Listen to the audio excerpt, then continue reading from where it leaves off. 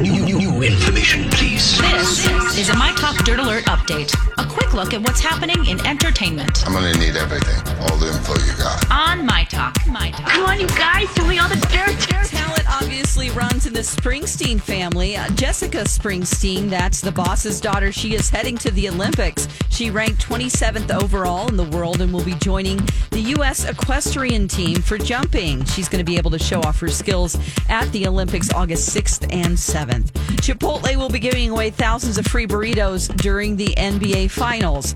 Here's a complicated way to get a free burrito.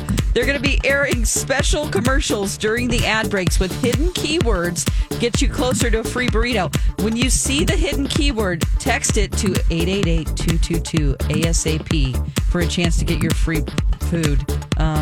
There's a breakdown of all the burritos given away during each game over the Chipotle website. So if you are super into Chipotle, which I know a lot of people are, that could be fun for you. For those of you who are new to the Cobra Kai series and never saw any of the Karate Kid movies, now is the time to catch up.